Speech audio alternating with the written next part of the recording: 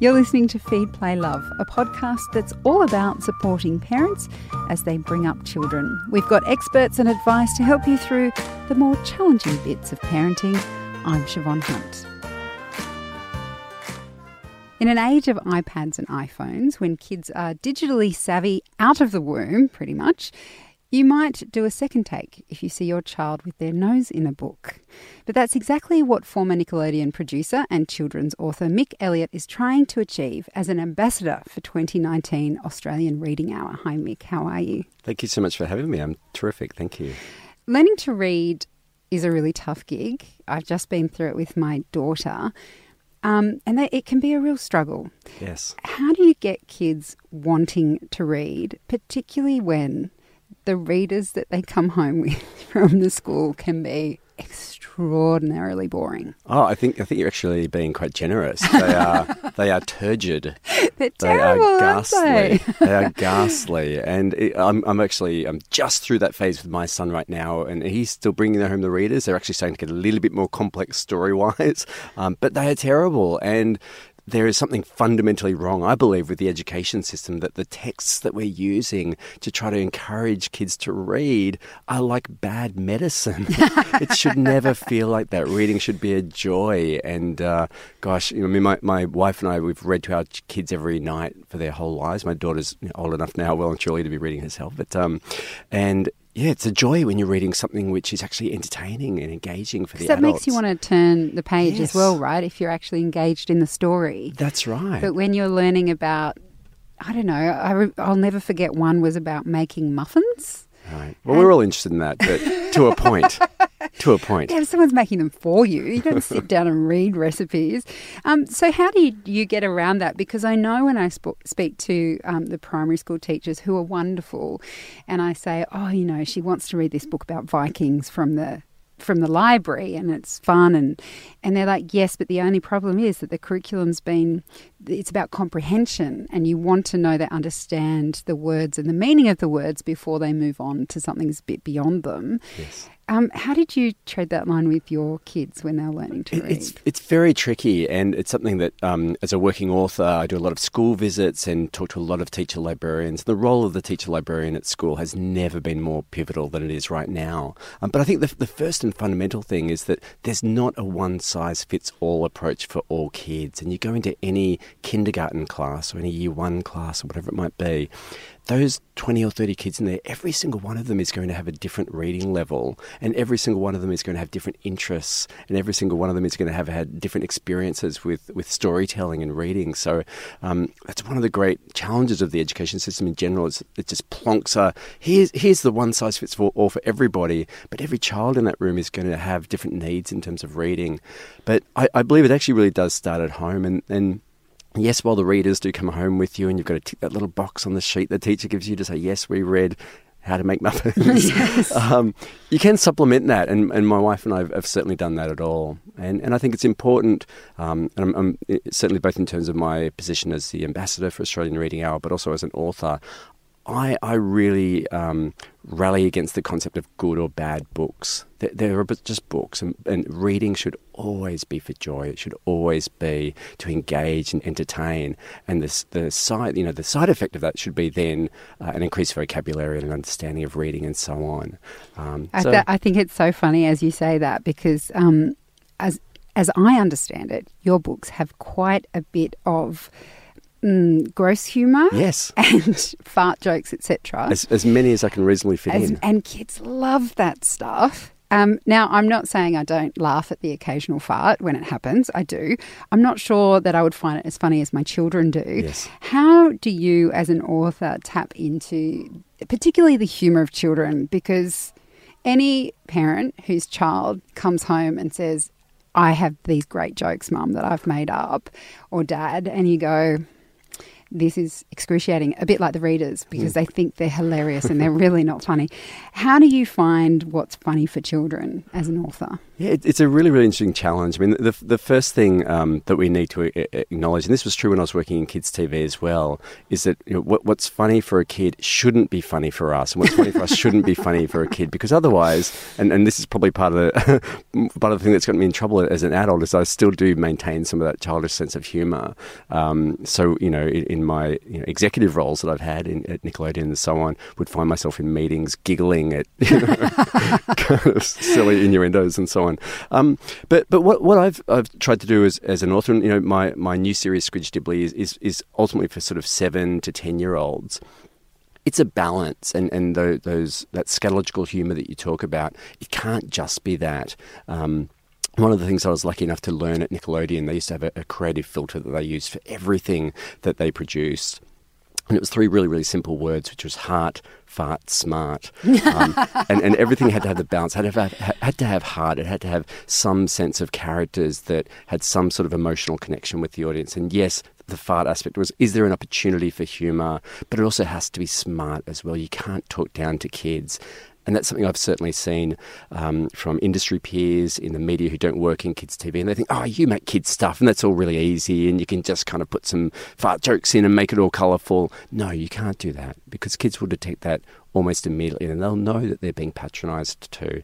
So you need that balance of heart, fart, smart, like we used to do at Nickelodeon, but not exclusively one. And there are movies, there are shows, there are books out there that are just all fart jokes, and kids get sick of it quickly if there's not the heart and the smart part of it as well, to connect and have a story that they care about. Is that also about the narrative arc of a story? Because I find that particularly my 7-year-old you get more engaged. It's just a human need to get engaged with a story that has a narrative arc, a beginning, a middle and an end. And if you talk down to kids, then you kind of assume they don't need that. Yeah, that's right. And the interesting thing is that all of the same storytelling techniques apply to writing for kids as they would if you were writing a crime thriller or a murder thriller or whatever for adults. You still have to apply the same sort of storytelling rigour for a kid's book. And as I say, Squidge, Dibley is written for 7 or 8-year-olds. But there is still a clear narrative arc there, and there are themes that are explored there. And so, yes, while I have looked for those opportunities for there to be those really, really full-on scatological moments, they are always there for a reason. It's never just, let's have a character fart because that's funny. It's like, no, what is that character reacting to that causes that reaction? And the thing with our main character, Squidge, is that he has these afflictions with his body that react to things going on around him, which cause all these things to happen in his body, which are funny to kids, but they happen for a reason. And it ends up being that the class teacher, who's very, very strict and who's been running the class like a concentration camp, can't deal with that. So the friction between those two forces becomes the humour of the book. But it's not just a kid in class farting, because kids think farts are funny. I also find really interesting reading children's books as an adult, because sometimes I'll be reading them and a concept will come up and I'll think, that's a bit serious, or that's a bit dark, or there's an allusion to something like my daughter's obsessed with How to Train Your Dragon books. I love them. I'm reading those to my son at the moment. They're fabulous, aren't they? And but there's death in them, yes. And there's beheadings and all kinds of things that as an adult I kind of go, right, how did children process this? We look at movies and we can see a rating and say, and then that's someone else deciding what's appropriate for our children to watch, and experts, I'm sure, who understand how children respond to things. But books I find really interesting because as a parent, I'm probably inclined to be more protective of that stuff, but I don't really understand where kids are at. So with your books, when you're writing for that age bracket, how do you work out the themes, like you say, that aren't just the funny themes, the smart and the heart part? How do you work out what kids are ready for? Well, it's a real balance. And obviously I work very, very closely with my publisher and the editor in terms of what is appropriate. But, kids are ready to explore themes that are a lot more in depth than we would think. And I was quite surprised when my son came back from, first week at kindergarten, and suddenly he's exposed to all these other kids. And I'm sure every parent goes through this, where you've had them in this lovely protected bubble, yes. For their whole preschool lives. And then suddenly they go to school and, the kid, at school who's got a 15-year-old brother who's been watching Chucky movies, and suddenly your son comes home and starts talking about Chucky movies at the age of 6. But obviously, your first objective is you wanting to engage and you wanting to entertain. But I think what I've found is that you can actually explore themes that are confronting, but you do it in a way that's gift-wrapped and you do it in a way that still feels safe. And there is something about the safety of the written word, which I think allows the reader, allows the child to read it in their own time, to process it, to put the book down, to think about it. It's not like a movie or a video game or a YouTube clip where it's coming at you at full speed. And obviously the great thing about books and storytelling is that you can actually... you can talk about them in the moment as you're reading it, if you're reading it with a parent or whatever it might be, and you can actually dissemble the text and unpack it a little bit. And I see that with my son. We've read him the Roald Dahl books, which are fantastic. And, they explore just about every Roald Dahl protagonist is some sort of orphan or has missing. So straight away from the start, in fact, in several of the Roald Dahl books, you hear immediately that the child's parents have died, or that with Charlie and the Chocolate Factory, he's super poor and he's got grandparents living in the bed. 4 in one bed. Yeah, this is a story about a kid who wins a ticket to a chocolate factory, but you're dealing with poverty, and that sort of thing. So I think you can actually explore really, really complex themes, but you just have to package it in such a way that the reader still feels safe, still feels empowered, and they're doing it on their own terms as a reader.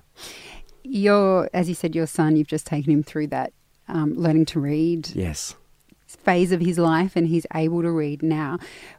As the ambassador for Australian Reading Hour, how do you feel, what do you think about that idea of parents reading out loud to children? I mean, it's something we do so naturally when they're small. Is it still important to do once they know how to read themselves? It has never been more fundamentally important than it is right now. And I would encourage any parent to find that time at the end of the day, right up to whatever age your child will still let you read to them, I would say. And even with my daughter, as I said, I don't read to her so much now. She's in high school, but even towards the latter years of primary school, when she was very, very capable at reading herself, we would still find time, and I really loved the experience of that sort of 20 minutes or so, sitting next to her in bed and reading more complex books and being able to, and she loved it. And it's hard as a parent, as we all know, that you get to that point of the evening at 7, 8 o'clock, and you're exhausted, and all you want is to, have the kids in bed and have that glass of wine and watch a bit of Netflix and to muster that last little extra reserve that you were actually going to dedicate to some adult time. Go, okay, I'm going to spend the next, 15, 20 minutes reading with my kids. It's so important. It's so important, and it creates bonds. It creates separation from, or I should say, it creates some ability to be away from devices as well. And what I think all of us as parents, and now our kids as well, are facing is this the obsession with our devices and our tablets. All of us are struggling with it. There's no roadmap for this. This is all new, what we're going through as a society right now. So that ability to have reading time, which is at your own pace. You're choosing what you see, you're not having endless clips shoved in front of your face of what you might watch. And it's gentle, and it's calm time, and it's bonding time. And you can choose what you want to read. And and I love books, and I try to write the books that will actually, as you mentioned a moment ago, have something in there for the parents as well. In Squidge, Dibley, there's references to how the teaching staff are reacting to the different kids. And there's little jokes in there which are for the parents, which probably go over the kids' heads, but are there so that the parents can have a bit of a chuckle and relate as well. Yeah, well, it makes a big difference. Having read quite a few books that just bore me to tears. You are particularly passionate about getting boys into books. And I have seen some research that suggests that boys' brains are more susceptible to technology, that they find it harder to put it down, that they get linked in. And I have seen that with my children. I've got a boy and a girl, and I've seen my son get really kind of into his... It could just be watching something on YouTube. Yeah. How do you bring boys back into that world of books so that they aren't so attached to the screen. Yeah, I mean, the first thing is writing stories and creating characters that they are going to want to read and hear about is the first thing. And certainly that was my experience with the previous series, The Turners, the trilogy that I wrote. And definitely that was what I set out to do with Squidge Dibley. But you're absolutely right. I mean, we're in this really, really fascinating, quite confronting, also quite exciting time in terms of these devices being so much part of our lives. And I'm certainly not... My opinion on it isn't as a sort of Luddite that we should burn them and not use them. I mean, they are an incredible tool.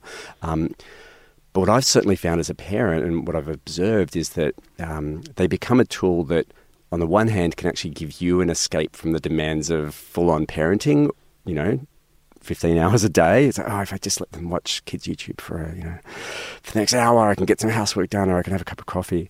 And it's very easy to fall into that temptation, but from there that's where the dependence grows from. I've seen that, I've certainly experienced that myself, where you just think, it'll be easy just to let them play with it for a bit. But I guess the thing is that, we are the parents ultimately. So, we certainly have an approach to devices with our kids where we try to set some parameters, and obviously there are no devices, after a certain time of day. You also limit the use of them. And again, that sort of flows into why it's so important to have that reading time, once the pajamas are on and we're in bed, and just being able to have that time to read together, or to have them reading a book on their own. That's really, really important. Just also to let their brains calm down as well, because it's super, super stimulating, everything they're seeing on iPads and so on.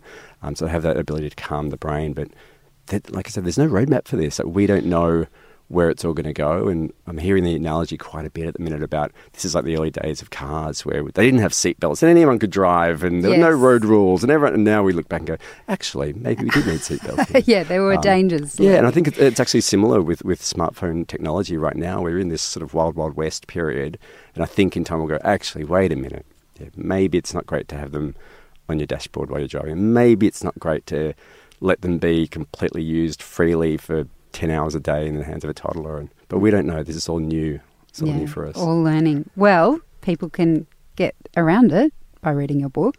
So this is the first of the Squidge Dibley Yes, that's series? right. So it's the first of 4 books. So Squidge Dibley Destroys the School, which is out now. We're doing a special novella version called Squidge Dibley Destroys History, which will come out for Australian Reading Hour in September at the bargain price of just $2.99. Oof. And then there'll be 2 more Squidge books coming over the months after that. So start of a series and very, very exciting time. And hopefully see lots of 7, 8, 9, 10-year-olds reading it profusely. Instead of having their devices. Mick, it's been a pleasure speaking with you. Thanks for coming in. Thank you so much for having me. That's Mick Elliott. He's a children author, former Nickelodeon producer and ambassador for 2019 Australian Reading Hour, which falls on September 19. We'll include links to where you can get a copy of his new book in the notes of this episode. If your child is having sleeping issues, chances are they'll end up in a sleep clinic. Paediatric sleep clinics these days are really fun. I don't know whether the children think it's fun, but there's lots of things to do, and you can play with toys, and you can usually the staff are pretty paediatric friendly. So the first thing is that children need to have a whole range of leads, if you like, electrical leads placed onto their scalp. So they're kind of pasted on with some special paste, and they, when I used to do it, we used to make fun of it, and kids stick their leads on their teddy bear, and then stick the lead on me, and then we'd stick a lead on them and make it into a game. And these leads are put on the outside of the scalp, and they can read the brain waves. The brain waves are important because they tell us what stage of sleep the child is in, because each stage of sleep has a very specific and characteristic brainwave pattern, and brainwaves are important to diagnose a whole range of sleep disorders. That's Sarah Blunden, a paediatric sleep specialist from the Sleep Health Foundation. She outlines what you can expect from a stay in a sleep clinic next on Feed, Play, Love. This podcast is produced by Debbie Ning, and I'm your host, Siobhan Hunt. Feed, Play, Love is a babyology podcast produced by Debbie Ning and presented by me, Siobhan Hunt. We'd love to hear from you, so if you'd like to get in touch, email us at feedplaylove@theparentbrand.com.au. See you next time.